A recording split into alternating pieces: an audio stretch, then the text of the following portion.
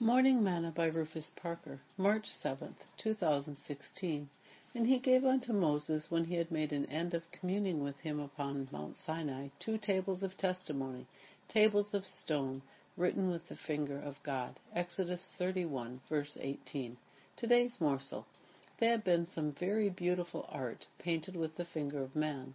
When I was in elementary school, part of our art class was doing drawings and painting with our fingers.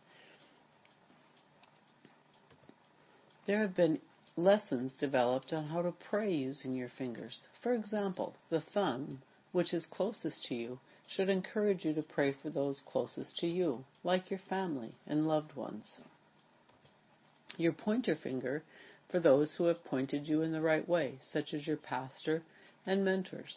The middle finger, which is your tallest finger, reminds you to pray for your leadership. Your ring finger, which is the weakest finger, reminds you to pray for those who are weak and feeble. And then your pinky finger, which is the smallest finger, represents you. And at the end, you pray for yourself and your needs.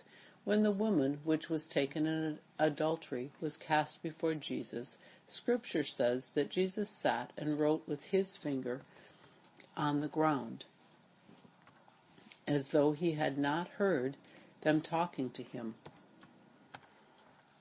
See John 8, verses 1 through 11. Many have wondered what he may have written. When they accused him of casting out devils by the spirit of Beelzebub, he told them, "And if I by Beelzebub cast out devils, by whom do your sons cast them out? Therefore shall they be your judges. But if I with the finger of God cast out devils, no doubt the kingdom of God is come upon you." Luke 11, verses 19 and 20. Even the finger of God is stronger than Satan. Moses received the 10 Commandments written by the finger of God on tables of stone, and today God desires to write them upon the table of your heart with that same finger.